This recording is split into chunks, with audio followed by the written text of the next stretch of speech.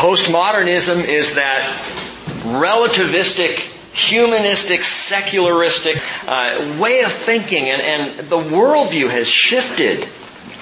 I think it's caught a lot of people by surprise. I watched it happening in my time in youth ministry. I saw this very strange shift. Saw it in the questions that teenagers began to ask. I saw it in the lack of simple Bible knowledge. I mean, basic stuff. When I was a kid, most of my friends went to Sunday school at one church or another. Most of them, not all of them, but most of them had some sense of the Bible and those basic old stories and Jesus. And so when you had conversations, at least there was kind of a shared worldview. And that is not the way it is in our culture. Now, I'm not meaning to be negative, because Christianity is still stronger in America than those with loud voices would want you to believe. And there are still plenty of believers in this country and, of course, in the world. It's still the fastest growing faith in the entire world. We don't always pick that up when we click the TV on, do we? But culture has changed. And as we talked about a little bit on Sunday morning, one of the things I love about the book of Ecclesiastes is it speaks the language of this culture. It asks the questions people are asking today.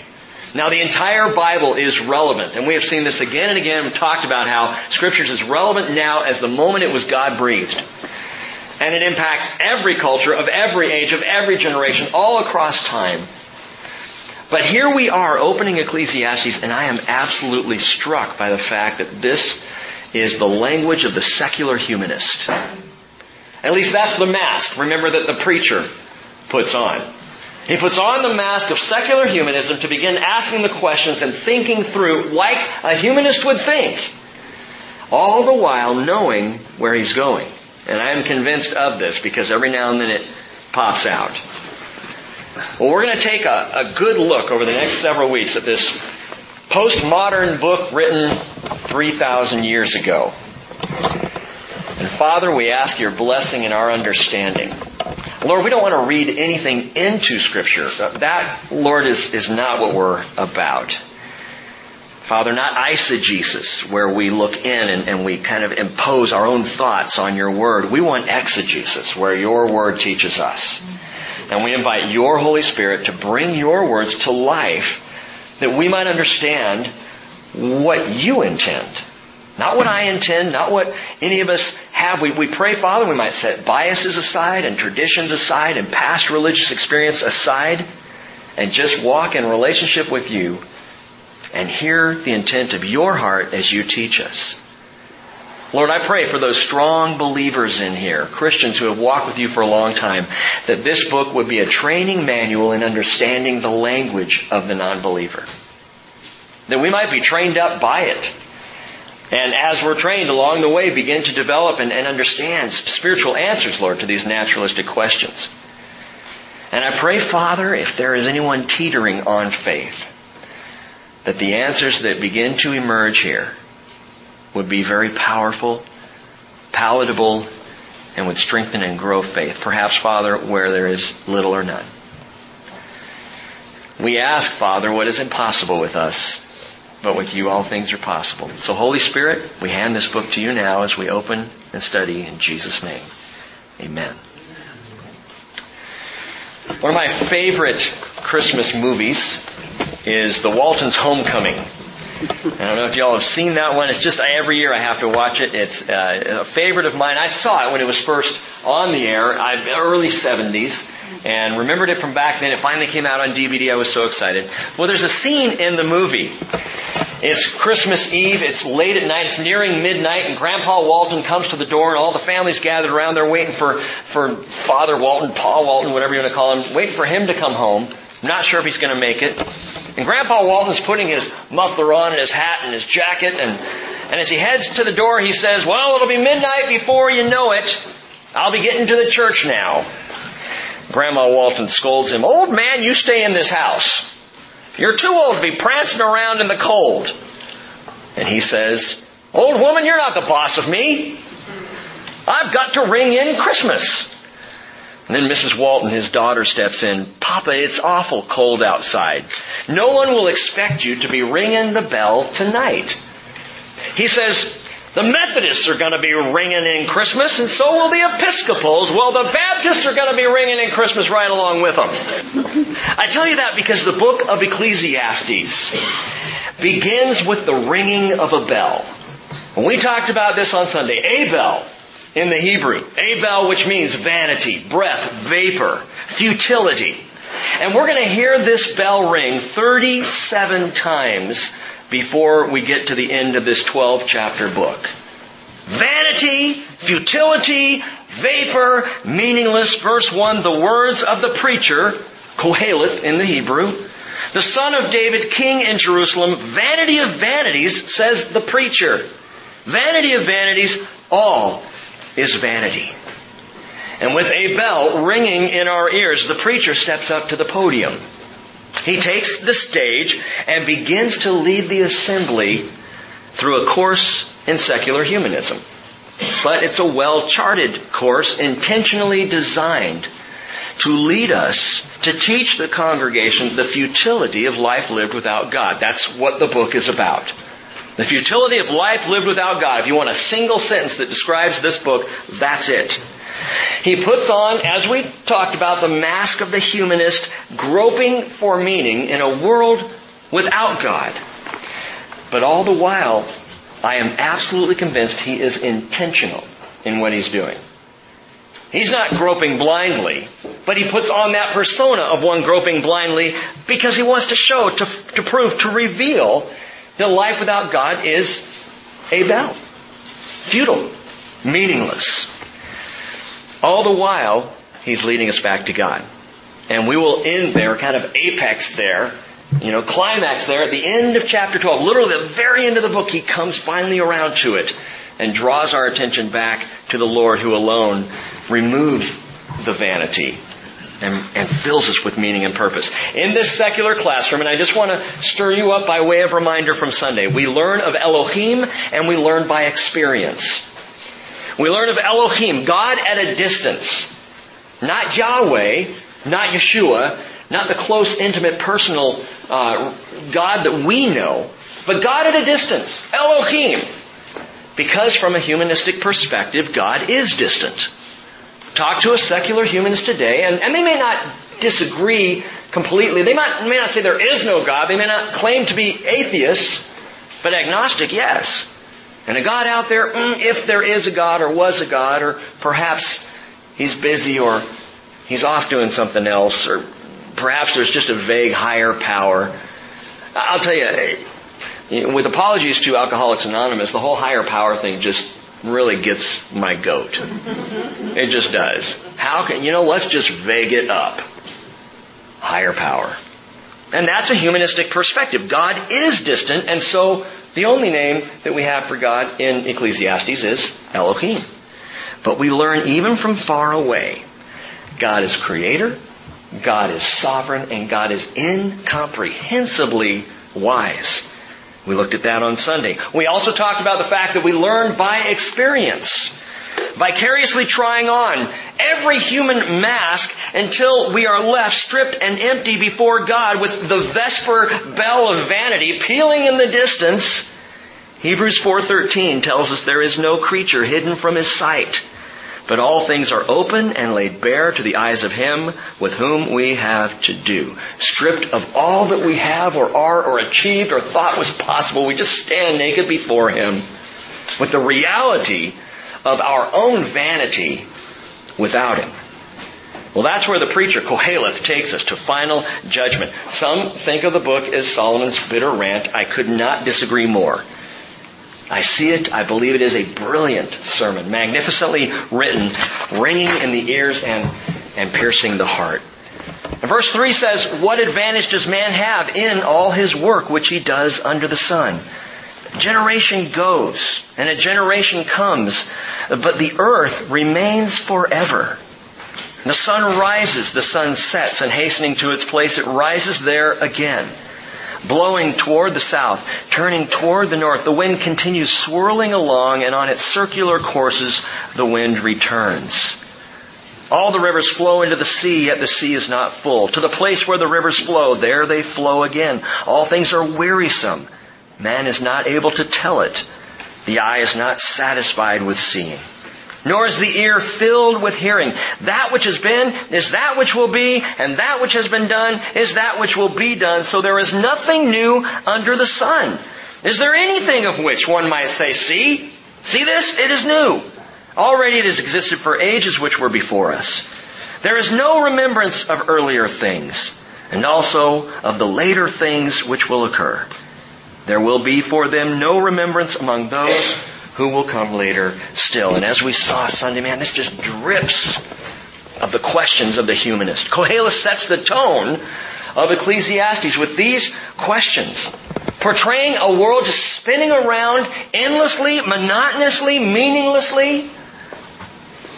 And these words are getting louder in our culture. And you can just take those few verses and just about everything he says there. Well, I don't know about you, but I've heard asked. I've heard put in a question. I've heard debated as reasons for not really believing, at least in a personal God. But God responds.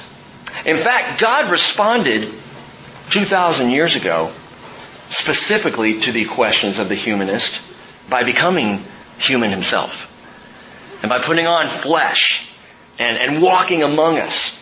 And that life that Jesus lived, that human life, was so dramatically impactful for those 11 guys that they went on, by the power of His Spirit, to radically alter the face of the earth. One of those guys, Peter, the old fisherman, responds well to this statement that a generation goes and a generation comes. Keep your finger there and turn over to the book of 2 Peter, chapter 3. We're going to look at something here right now for a moment, go back to Ecclesiastes, and then we're going to come back to 2 Peter 3 at the end tonight to talk about one other thing. I mentioned Peter partially because he so beautifully answers the humanistic question. A generation goes, a generation comes, but the earth remains forever. And Peter would say, really? This unschooled, untrained fisherman who had been with Jesus says the following, 2 Peter chapter 3, verse 3. Know this first of all, that in the last days mockers will come with their mocking, following after their own lusts, and saying, where is the promise of His coming? For ever since the fathers fell asleep, all continues just as it was from the beginning of creation. A generation comes, a generation goes, everything remains the same. And these are the words of the mocker, the humanist, who would deny that anything is going to change, anything is going to happen. For when they maintain this, Peter says, it escapes their notice that by the word of God the heavens existed long ago, and the earth was formed out of water and by water, through which the world at that time was destroyed, being flooded with water. But by His word the present heavens and earth are being reserved for fire, kept for the day of judgment and destruction of ungodly men. Peter is saying that things do not just go on and on. For anyone to say the world has gone on and on since the beginning means that they have missed the flood. They deny the flood. This worldwide catastrophic flood that even humanistic science said something like that had to happen. Some massive worldwide event like that. Because of the sediment levels and the things that we see in the earth, and geology digs up, archaeology finding things. It's the only thing that explains so much. And Peter says, hey, if you think that life just goes on and God never steps in, well, let me give you point number one. The flood. Talk about a massive worldwide intervention. And the flood is proof positive that the earth will not remain forever, that God will ultimately judge. He did then, He will again. Not with water the second time. But verse 8 going on, do not let this one fact escape your notice, beloved, that with the Lord 1 day is like 1,000 years, and 1,000 years is like 1 day. Why does Peter say that? A lot has been made out of this verse to change seasons and times, or to try and put a different inflection on things. Listen to the context. Peter's talking about the flood, and then he makes this statement, a day is as 1,000 years, and 1,000 years is as a day. Why would he say it? Well, very simply, the flood happened in the 10th generation from Adam, 1,000 years after creation, which to the Lord was like a day. A day is like 1,000 years. 1,000 years is like a day. Very simply, that was when the flood took place. Well, how do you know that, Rick? Read Genesis 5. 10 generations. Noah comes along, 10th generation from Adam, and the flood. So 1,000 years.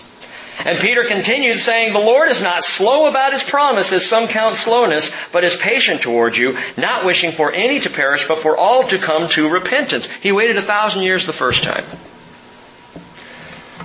By my estimation, and some would disagree, He's waited 5,000 years for the second time.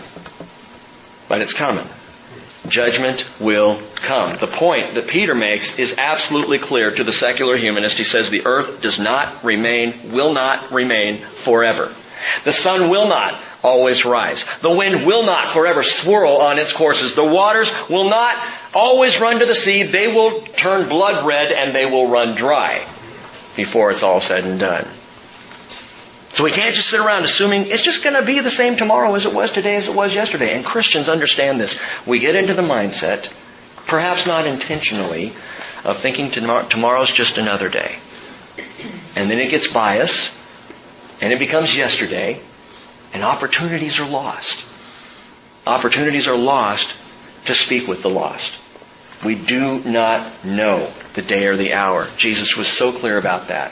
We have got to be intentional in our walk, intentional in our relationships, intentionally talking about Jesus. I know it's hard. I know at times it will cause consternation in friendships. It will cause frustration in family relationships. But man, if you knew for a fact tomorrow morning at 7:32 Jesus was coming, what would you do with the rest of tonight? Would anybody go to bed? And I'll tell you what I wouldn't do. I wouldn't throw a fellowship party here in the barn. I'd say, see you all in heaven, and I'd be out there trying to find anyone I could to say, He's coming tomorrow, and here's how I know. Join us. And that's the kind of urgency and mentality we've got to have. Judgment will come. So back to Ecclesiastes. Is Koheleth wrong in his assessment? Is he wrong in saying generation comes and generation goes, verse 4, but the earth remains forever? No, he's not wrong. He's wearing the mask. And that alone explains so much of confusion in the book of Ecclesiastes. These statements are not always statements of fact, of spiritual or biblical truth. They're statements made from the perspective of the secular humanist.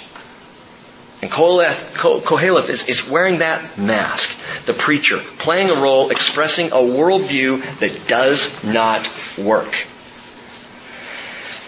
Cynical comments, contradictions between certain statements in this book and the larger library of Scripture need to be seen in that vein, with that understanding. If he says something and you go, well, that doesn't fit in Scripture, well, of course not, because he's not speaking spiritually, he's speaking naturally. He's speaking with the mind of natural man rather than the mind of the Spirit. Why? So that we will understand that the mind of the natural man will not get us where we need to go. Verse 12, I, the preacher, have been king over Israel in Jerusalem, and I set my mind to seek and explore by wisdom concerning all that has been done under heaven. It is a grievous task which God has given to the sons of men to be afflicted with. I have seen all the works which have been done under the sun. And I told you, under the sun's big with Koheleth. And behold, all is vanity and striving after the wind. What is crooked cannot be straightened. What is lacking cannot be counted. I said to myself, behold, I have magnified and increased wisdom more than all who were over Jerusalem before me. And my mind has observed a wealth of knowledge and of wisdom and knowledge. And I set my mind to know wisdom and to know madness and folly. I realize this also is striving after wind, because in much wisdom there is much grief, and increasing knowledge results in increasing pain. Is that true? It is without God. Increasing knowledge results in increasing pain when God is not part of the picture. The more you know, the more you wish you didn't know. Unless God is the substance of that wisdom, knowledge, unless He's the one bringing it. Now, I want to pause for a moment here, and I went back over this. I know we covered chapter 1 pretty extensively on Sunday, but I want to go back over this idea of the preacher. Cheryl even asked me today, we were talking about it, she was like, why don't they just say Koheleth? Is that his name? Or why do they translate it preacher? And that's because the Hebrew word literally means preacher. And remember, there's no capitals in the Hebrew language, so we're not sure, Was it supposed to be a name? Was it a description? Was it a self-designation? And I would lean toward the second two, a description and a self-designation. Again, a persona that Solomon took on in the writing of this book. Talked a little bit about why. Let me talk a bit more. Some think as many as 9 people contributed to the book of Ecclesiastes because the cross-currents here are so numerous. But the more we study it, the more we read it, the more we recognize, no, this is one guy who's just coming at every possible angle. He's trying everything he can to get to the truth, and without God, it's not working. But some have said that. That's been mostly dismissed. But others believe Koheleth was a man who wrote as Solomon, writing as a humanist. And Rachel smiles and laughs over there. It's amazing what commentators will do to try and figure things out instead of just taking things as Scripture explains things. And it becomes pretty obvious. This is not a man in the first person acting like Solomon, wearing the mask of Solomon, wearing the mask of the humanist, because the writer closes this. They say he closes the book in the third person. Chapter 12, verse 9 says, in addition to being a wise man, the preacher also taught the people knowledge, and he pondered, searched out, and arranged many proverbs. The preacher also sought to find delightful words and write words of truth correctly. And they say, well, now he's speaking in the third person, so clearly this is now someone else writing about him. No, he very easily is writing about himself. But we talked about why on Sunday Solomon is the guy. A little bit more on this. Solomon is the only one who fits, in my humble opinion. And it's the right one. Because taking the simple approach, we find the writer taking great pains to specify his identity. He's very clear in what he says. Here are the primary clues. He calls himself, number one, he calls himself son of David. So he limits himself right there to one of the sons of David. He ties himself to that family line, the Davidic line of Judah's kings. So he's one of these guys, son of David. Secondly, he calls himself king. So he's a son of David, and he's a king. But he's even more specific. King over Israel. Even more specific. King over Israel in Jerusalem, which limits us even more. In fact, it limits us to only one of 2 possibilities. There were only 2 kings of Israel, or kings over Israel in Jerusalem. Only 2. David and Solomon. What about Saul? He was king over Israel in Gibeon. Jerusalem was not conquered. David conquered Jerusalem. What about after Solomon? Rehoboam was king over Judah in Jerusalem, because the kingdom split and divided. So we come down to just 2 guys, David or Solomon, and it's the son of David. Well, what does that leave us? Again, the obviousness of Scripture and the way sometimes scholars will leapfrog over simple truth, looking for some deep, vast meaning, when it is what it is. I'm sorry, could you spell Koheleth, please? Koheleth. Could you spell that? Yes. Q-O-H-E-L-E-T-H,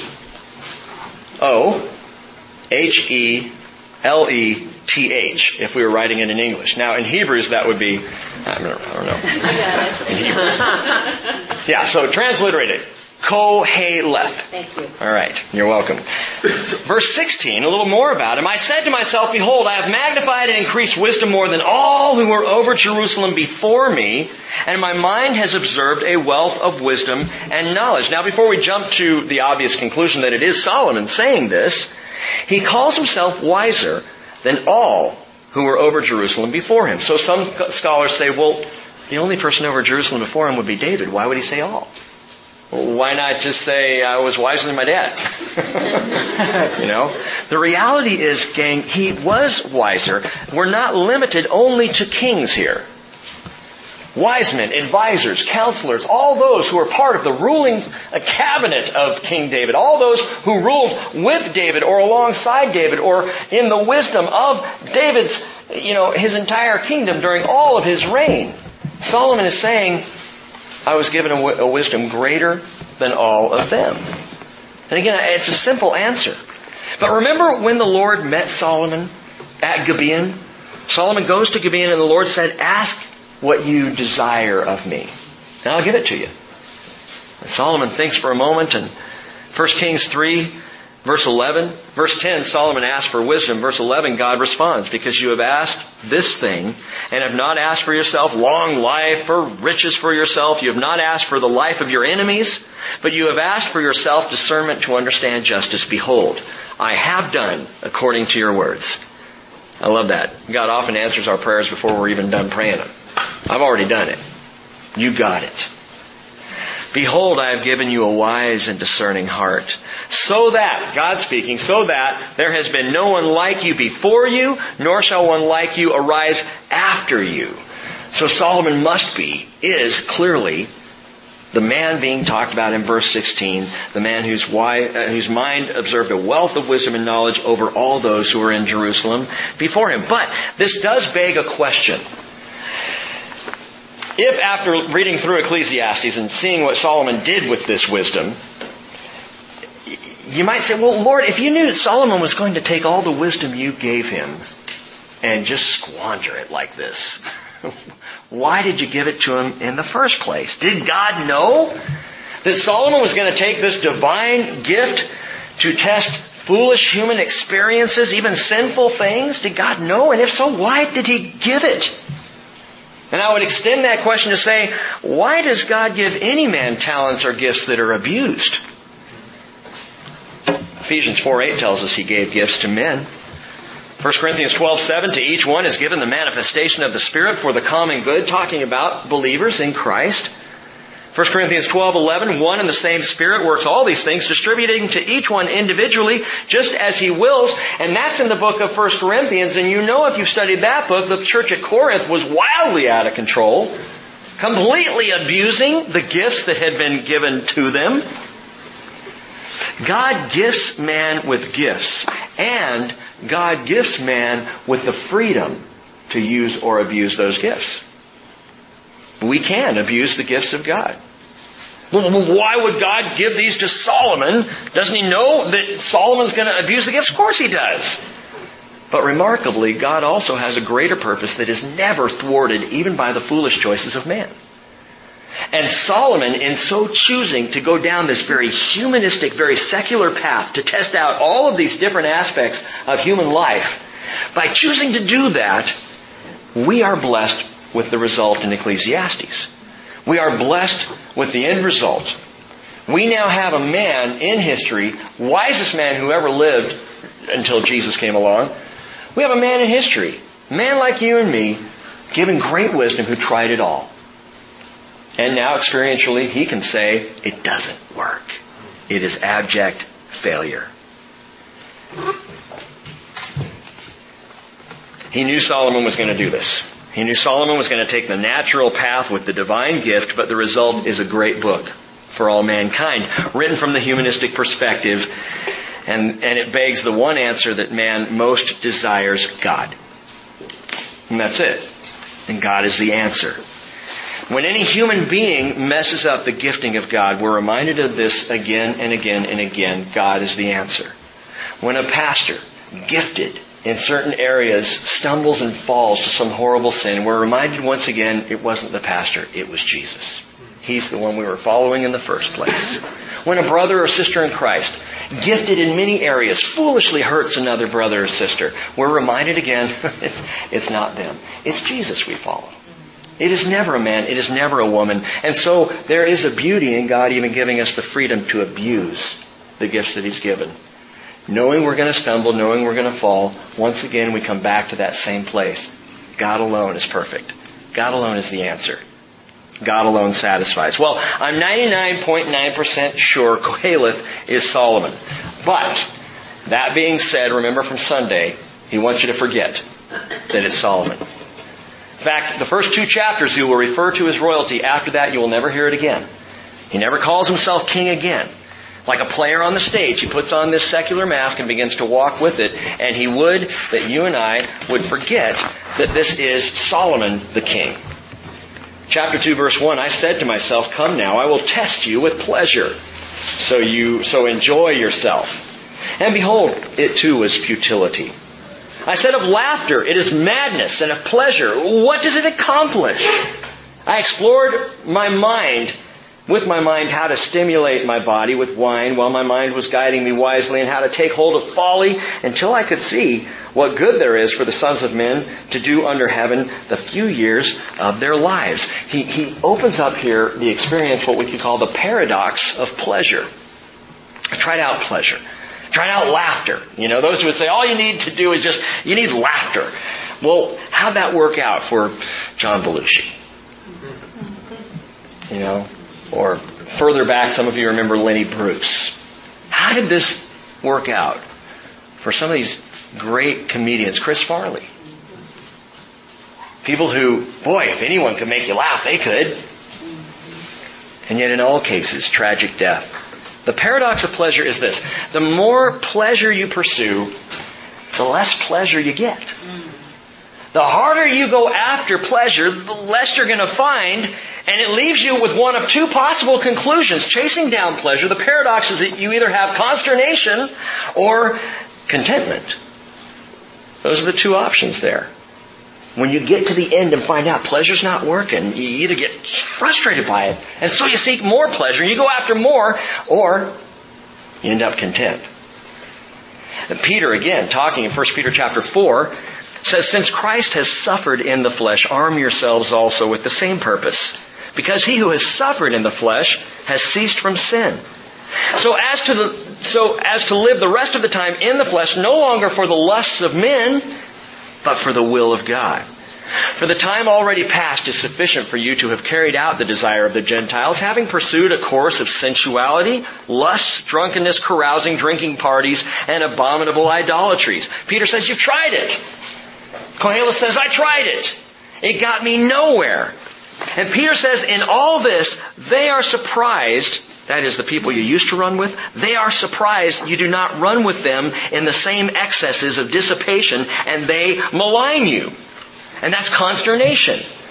Those who would seek pleasure for pleasure's sake and find that it's not working, when you break off from them and begin to find your contentment, your peace in Jesus, it's frustrating. They don't get it. Why aren't you partying with us? Why aren't you drinking with us the way you used to drink with us? Why aren't you laughing with the same jokes you used to laugh with? Well, why this change? And it's frustrating because the world cannot understand why anyone would walk away from the pleasures of the world. Because that's all they've got. In fact, they're going to assume that your religion has to be getting you something. Got to get something for it. In fact, Paul refers to this. 1 Timothy 6:5, men of depraved mind and deprived of the truth, who suppose that godliness is a means of gain.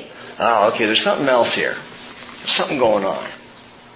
You're getting something out of being involved in that church. You're dipping into the, when the basket comes around. Is that what's going on? You do the count, right? So you have a little extra for Saturday nights. What is it? What are you getting? They think that godliness is a means of gain. That's the pleasure-centered world. It has to be a means of gain. Otherwise, why would you do it? There are people tonight who don't understand why you're sitting in a barn listening to Bible teaching. Really? I mean, the Republican debate's on. You could have been listening to that, at least. See who these guys... I mean, really? That's your choice? Well... Paul says it is a means of great gain, but not like the humanist thinks. 1 Timothy 6:6, godliness is a means of great gain when accompanied by contentment.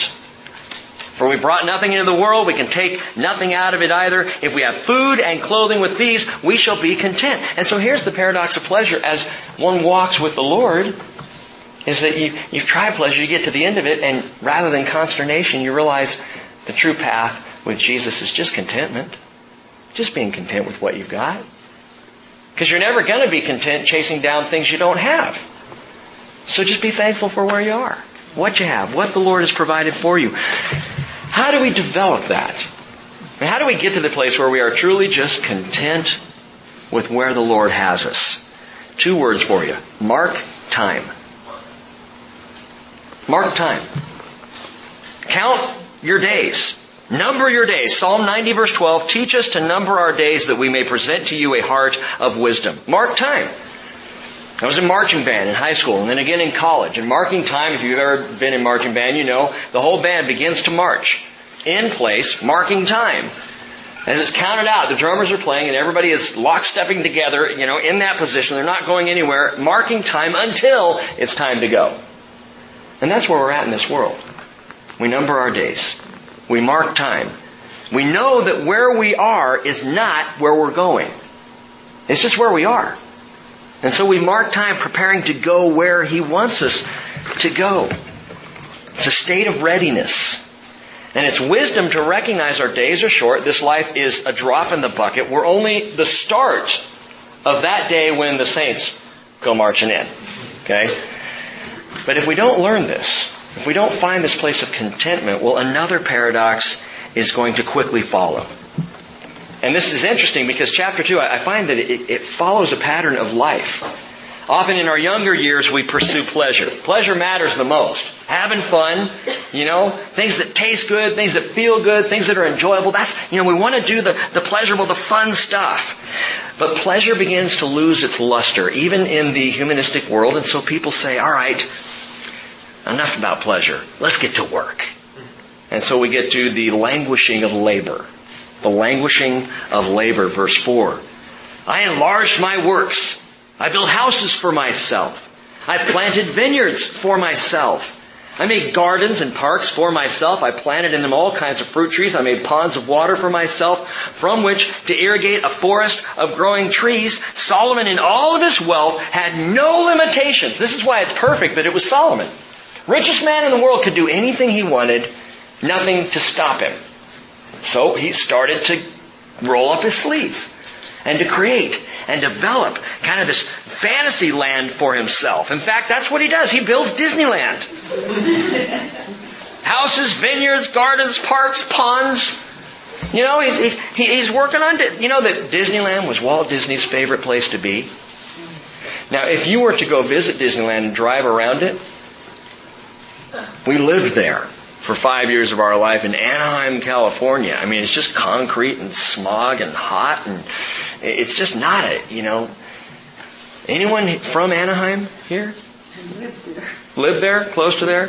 I mean, no one's proud of it. That's just kind of the way it is. But Walt Disney, he had an apartment there on Main Street in Disneyland, and he would just go be in the park.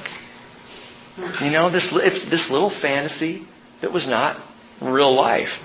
That's exactly what Solomon's doing. Verse 7, he goes further. If Disneyland wasn't enough, he decides to build Pleasure Island. I bought male and female slaves.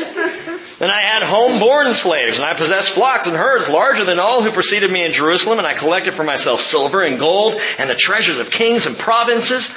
I provided for myself male and female singers and the pleasures of men, many concubines. And then I became great, he said, and increased more than all who preceded me in Jerusalem. My wisdom stood by me. Whatever King Solomon wanted, King Solomon got.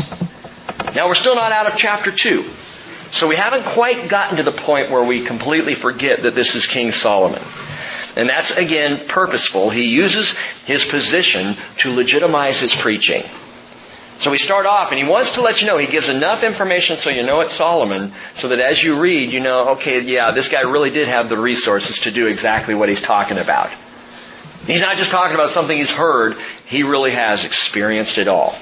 So with that behind him, he continues on. Verse 9 again says, I became great and increased more than all who preceded me in Jerusalem. My wisdom stood by me. All that my eyes desired, I did not refuse them. I did not withhold my heart from any pleasure, for my heart was pleased because of all my labor, and this was my reward for all my labor. I think about Bill Cosby talking about people at the end of the week on Friday night saying, I've worked hard all week, therefore I'm going to go out and get drunk because I deserve to get drunk. Just stupid, you know. And this is what he's saying. I worked hard, therefore I deserve some pleasure. So pleasure at this stage in life moves from that place of a personal right that a lot of times kids think they have to a personal reward. I've earned it now. I've worked hard. So I should get my vacation. I should get my time. I should get the bonuses. I should get the cars. I should get the yachts and the houses and all the, the fruits of my labor.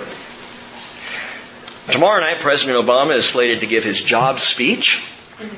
His plan to get Americans back to work. And boy, isn't that the buzz right now on the news today? Get America back to work. Get America back to work. And I understand what all that's about. But you know what? Even if he were to succeed, the sum total of all of our work will have this result. Gong. Abel. Vanity. It's vanity. You will never produce enough to be satisfied with it. You will never accomplish enough in and of yourself, in your life, to finally sit back and go, yeah, I've arrived. There will always be more that could have been done. Labor does not satisfy. In fact, he says in verse 11, I considered all my activities which my hands had done and the labor which I had exerted, and behold, all was vanity and striving after wind, and there was no profit under the sun. Down in verse 17, listen to this. So I hated life. For the work which had been done under the sun was grievous to me, because everything is futility and striving after the wind. George Bernard Shaw said, youth is wasted on the young. Because by the time we've done enough to labor to enjoy our labor, we're too tired to enjoy it. We're going to go out and do something fun tonight? No, I just want to lie here and, veg.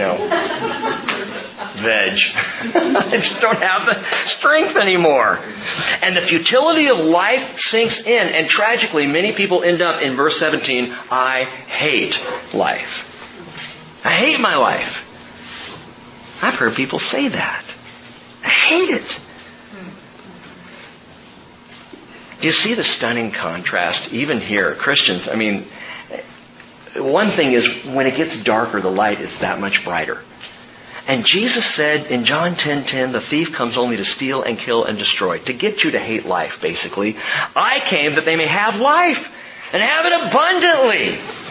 But rather than recognizing this, nose to the grindstone, Koheleth works even harder. Look in verse 18. Go on. Thus I hated all the fruit of my labor, for which I had labored under the sun, for I must leave it to the man who will come after me.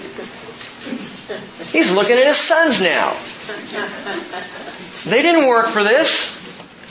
They didn't achieve why am I getting? And who knows whether he will be a wise man or a fool, yet he will have control over all the fruit of my labor, for which I have labored by acting wisely under the sun. This too is vanity. Therefore, verse 20, I completely despaired of all the fruit of my labor for which I had labored under the sun. All the parks and ponds and trees and herds and concubines, all of it. He's looking around saying, it's not going to do me any good. Verse 21, when there is a man who has labored with wisdom, knowledge, and skill, then he gives his legacy to one who has not labored with them. This too is vanity and a great evil. For what does a man get in all his labor and in all his striving with which he labors under the sun? Because all his days his task is painful and grievous. Even at night his mind does not rest. This too is vanity. This is also the workaholic. This is the person who got up on that treadmill thinking at some point they'd get off and enjoy the fruit of their labor, but they're on the treadmill now. I can't stop now. I can't even stop thinking now. When I lie in bed at night, Koheleth says, my mind is spinning with all the work I got to do tomorrow. And we're hitting midlife here, aren't we? And midlife crisis is about to come crashing in. The workaholic, the person for whom work itself becomes the end. Not the means, but the end. And one of the greater tragedies as I watch this happen, it spills over into religious life, where the workaholic then comes into the church and wants to work the works. And they said to him in John 6:28, what shall we do so that we may work the works of God? Jesus answered and said, this is the work of God, that you believe in Him whom He has sent.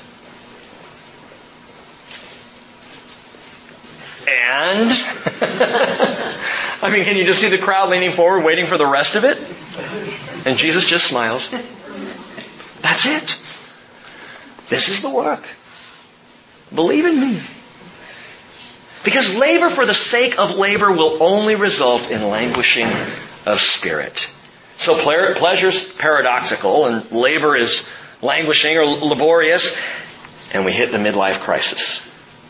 All the satisfaction we thought we'd have by the time we hit about the middle of our life is not there. A lot of you guys, you understand exactly what I'm saying. Where we start to ask the question, and ladies, this is what I have for all my work. This is it. This is where I am. And so Solomon turned to the mania of meaning. And a lot of people do this exact thing. The secular humanist now says it's not pleasure, it's not labor, it's discovering my purpose.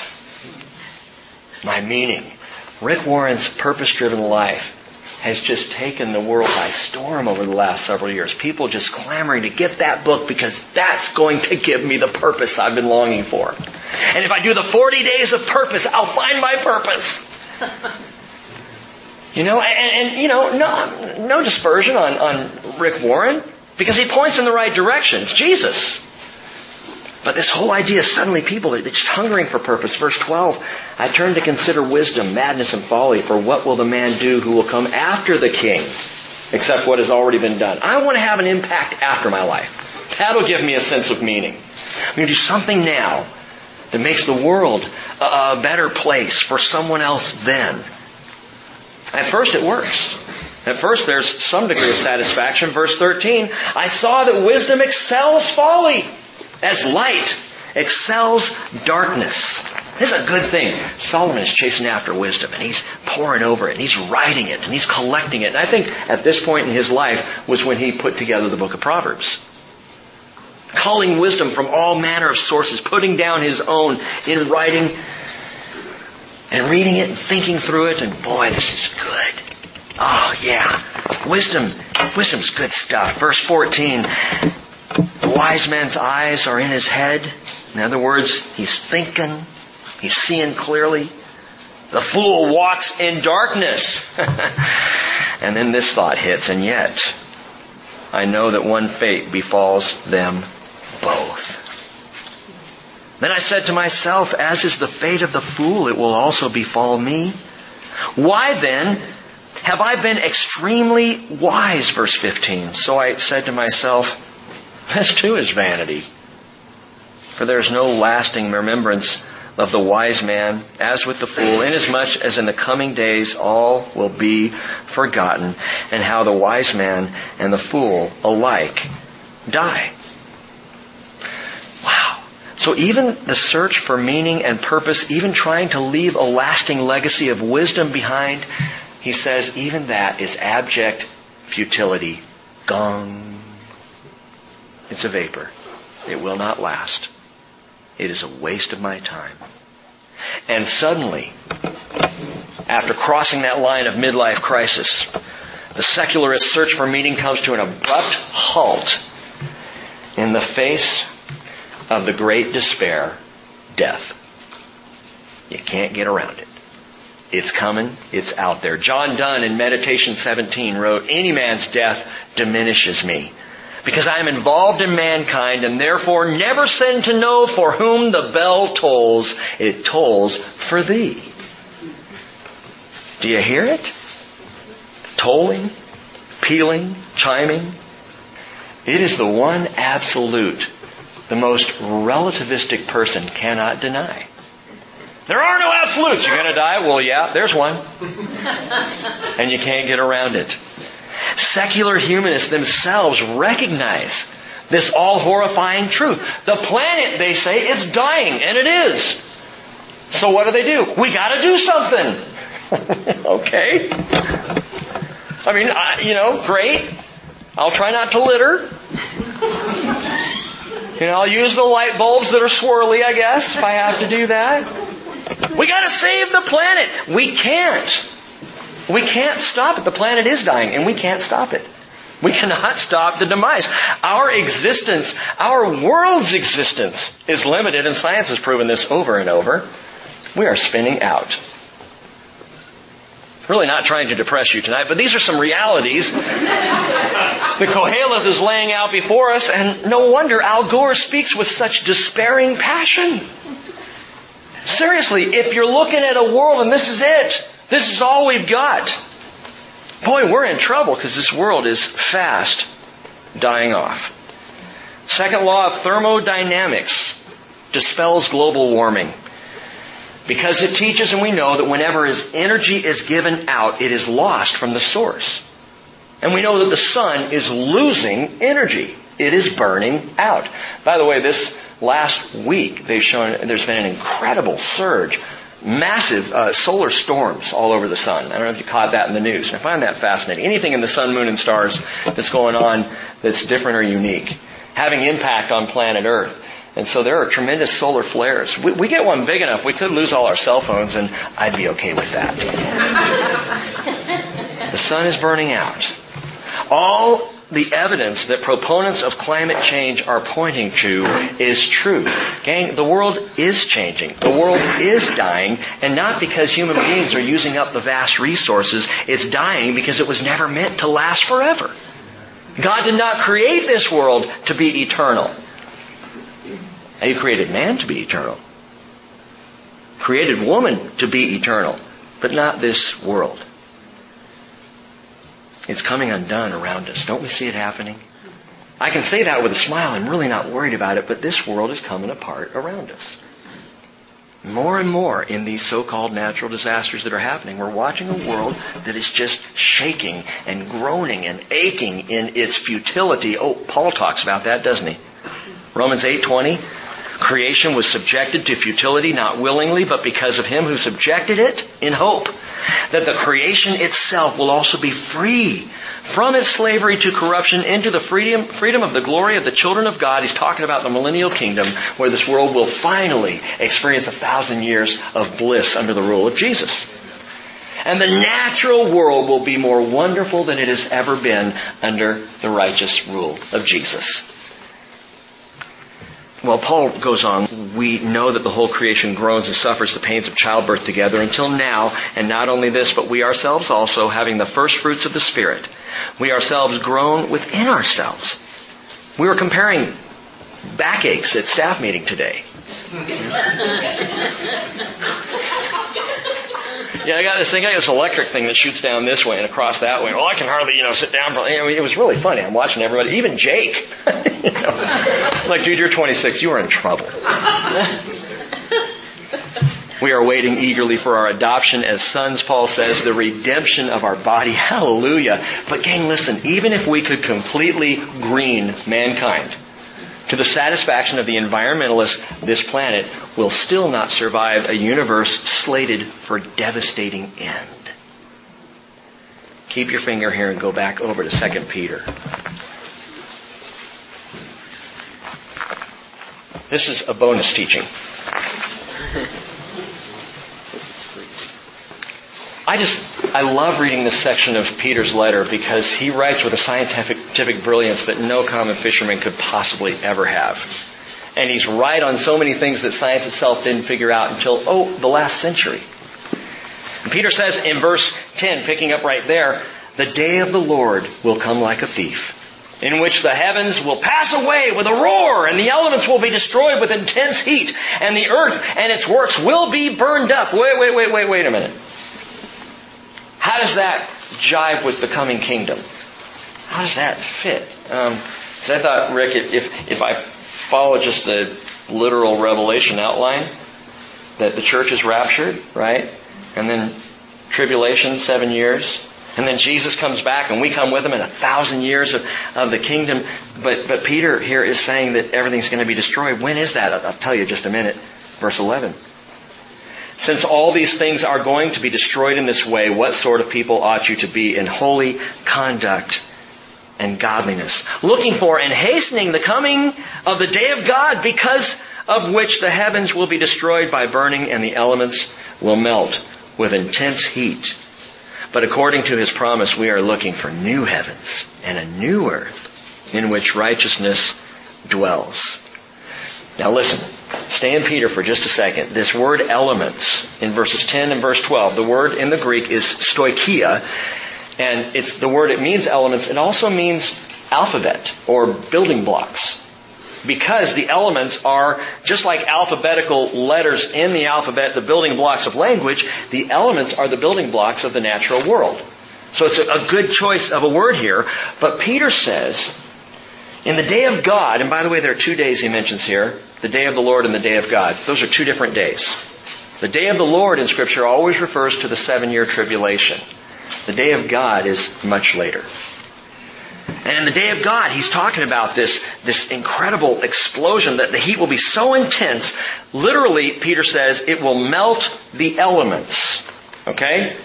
It will melt the elements. Look back in verse 7. By His word, the present heavens and earth are being reserved for fire, kept for the day of judgment and destruction of ungodly men.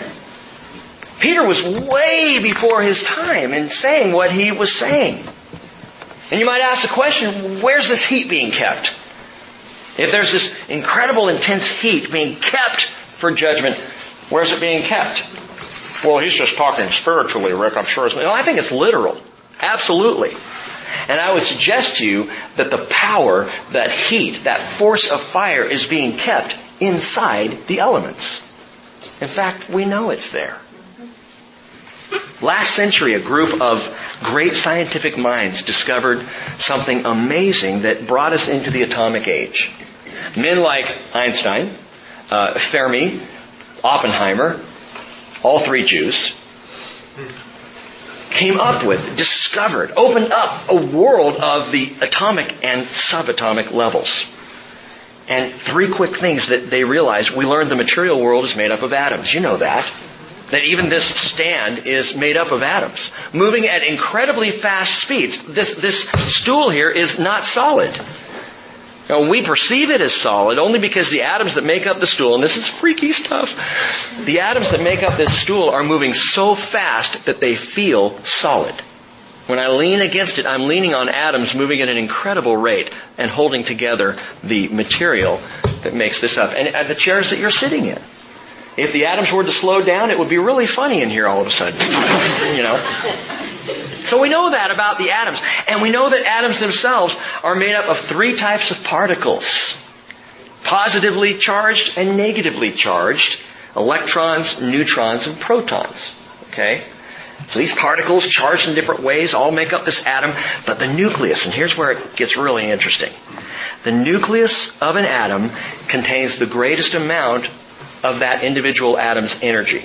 That's where the power source really is. Right there in the nucleus, because it's packed tight with protons. It's like a little proton ball right inside the middle of the atom. Protons. All packed together tightly. All positively charged. And it is naturally impossible. And yet it is. It is. That's the way an atom is. Positive protons. Did you ever play with magnets when you were a kid? You know, like black and white Scotty dogs. Did you ever have those? I had this little black and a little white Scotty dog, and if you put them together, their noses they'd go, and they'd stick. If you turn them around backwards, if you tried to put the nose of one dog toward the tail of another one, the other one would run away. You know? It's positively, negatively charged. The nose of the one and the nose of the other, it's positive to negative. But when you go positive to positive, it pushes away. Positively charged protons in the atom should explode. They don't. And scientists have come up with this brilliant title for it. Strong nuclear force. Or if you don't like that one, this one's even better. Atomic glue. But what is it? We don't know. It just holds together. It's there in the atom. Amazing. And Peter says the fire is being kept that is going to cause the very elements themselves to burn up. And I suggest to you, we know exactly what atomic glue is, what this strong nuclear force is, or better, who it is. It's Jesus. Well, why would you say that? Colossians 1:16, for by Him all things were created, both in the heavens and on earth, visible and invisible, whether thrones or dominions or rulers or authorities, all things have been created through Him and for Him. He is before all things, and in Him all things hold together. Even the atom, even the atom. He is the strong nuclear force. So next time you're talking with a nuclear physicist, just tell them, hey, by the way, I know what keeps the atom together. It's Jesus, and just walk off. He is the atomic glue. Peter gives us this amazingly accurate description. A day is coming when this energy, this fire, pent up, packed in, kept in reserve, is going to be let loose. And it will all blow sky high. And this world, the heavens and the earth and all the created things will be destroyed. When? When does this happen? My opinion is at the throne judgment at the end of the millennial reign of Jesus. At the end of Jesus' kingdom, at the end of that 1,000 years, there's that overthrow, but there's that attempted overthrow, that usurpation of Satan and a mass of humanity trying to come up against the Lord, and He's going to put them down, and that will be it. And Jesus is going to clean up. He's going to clean up earth. He's going to clean up heaven. And Revelation 20 verse 11 tells us this. At the great white throne judgment, listen to the language. I saw a great white throne and Him who sat upon it, from whose presence earth and heaven fled away. And there was no place found for them. The Greek word fuego, fled away, means to disappear quickly and be forgotten. And Isaiah says, in Isaiah 65:17, behold, I create new heavens and new earth, and the former things will not be remembered or come to mind. So I think that's when it's going to happen. But until then, back to Ecclesiastes, the world is dying, and it is on a course, even after the millennial kingdom, for utter destruction. And we can't get around it. All that causes a deep despair for the humanist. But for the saint, it brings about a sweet delight. Kind of a secret delight. You know what's coming, you know? First time I taught through the book of Revelation, what a thrill. Getting to chapter 19 and the second coming of Jesus there was just a thrill, you know. Just loved it. Wow! And then chapter 20, the millennial kingdom, 1,000 years of Jesus. Wow, it just got better. And then chapter 21, the new heaven and the new earth. And chapter 22, New Jerusalem, the whole thing. It was like, wow, wow, wow. And I love how the book ends because it's how our story ends. Verse 24, let's finish up. There is nothing better for a man than to eat and drink and tell himself that his labor is good. This also I have seen, that it is from the hand of God. Verse 25, for who can eat and who can have enjoyment without Him? I like that. Isn't that a negative thing? The eating and drinking and enjoying the simple pleasures is not a bad thing. We are meant by God to enjoy the simple pleasures of life. We should. In fact, we more than all people should. A satisfying meal. There's nothing wrong with sitting back after a good meal and just going, yeah, that was good. Or a touching song, you know, that moves you emotionally. Or a warm embrace. Simple things. A good book. We're meant to enjoy these things. A crackling fire on a fall evening. Yeah. Bust-a-gut laughter at a funny joke. We should enjoy these things. Scorecards for the pastor on a Sunday morning. Which, by the way, I thought was really funny. I did. We take ourselves too seriously, I think. And God gives us the simple joy of being together and the simple laughter and all these things. I mean, simple pleasures. The problem is, you take God out of the picture, and for the humanist, even the simple pleasures end up disappointing. They really do. All these good things, what spoils them is our hunger to get more out of them than they can give. After a while, it just gets old. And that leads to disappointment. And disappointment comes as a result of barring God the Creator from the simple pleasures of His creation. Peter says in 1 Peter 2:6, this is contained in Scripture. Behold, I lay in Zion a choice stone, a precious cornerstone, and he who believes in Him will not be disappointed. And I think that is both no disappointment on the grand spiritual plane, but I think it's also on the very simple day-to-day plane. If you believe in Him, if you're walking with Jesus, disappointment is not for you. Well, we shouldn't be a people disappointed. Because even in the most simple of things, we find the joy of the Lord. Do you think about God in the simple pleasures? You ever think about God in the middle of a good meal? Or while you're reading a good book and you're just so into it you can't put it down? Do you ever just for a second go, Lord, thank you. Thank you for giving me with the book and the reading of this. Thank you. You ever sitting there laughing hysterically until you can hardly breathe, and when you're done, just go, praise the Lord. That felt great. The simple pleasures. James says every good thing given and every perfect gift is from above, coming down from the Father of lights, with whom there is no variation or shifting shadow. From pleasure to labor to meaning in life, gang, it is not the created things that bring the meaning, it's the Creator of the things.